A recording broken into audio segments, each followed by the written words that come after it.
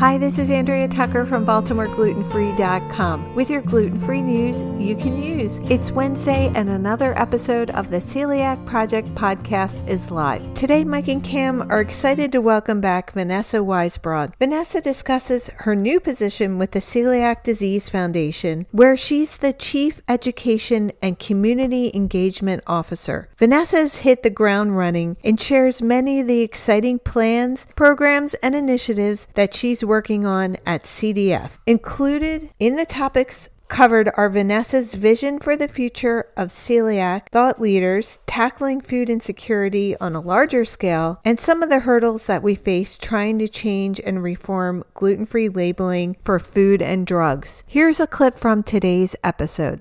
Do you want to tell us, Vanessa, a little bit about the new position? It seems like you were made for this position, and we're really excited to hear more about it. Yeah, so my new position is the Chief of Education and Community Engagement for the Celiac Disease Foundation. And when Marilyn Geller, our CEO, offered this position to me, it sort of felt like a dream come true of a job opportunity. I've spent the last 17 years working in pediatric hospitals and have had the most amazing experience, both at Children's National Hospital and then most recently at Boston Children's Hospital, working with the most great, talented, wonderful physicians, dietitians, psychologists, social workers, and clinical teams. But what I've always been struck by is as I've met colleagues at other institutions, everyone's like, can we clone you? Like, how do we make the programs that you run in DC or Boston available to hospitals everywhere? And I've spent so much time thinking about that over the last 17 years. Every celiac center needs educational resources. They need access to support for the patient families. They need access to ongoing medical education for their clinicians. They need access to food insecurity resources for families that can't afford food. And hospitals do really amazing things, but they can't do everything for everyone. And so that's really where the Celiac Disease Foundation comes into play and can help level the playing field and make resources available to patients globally.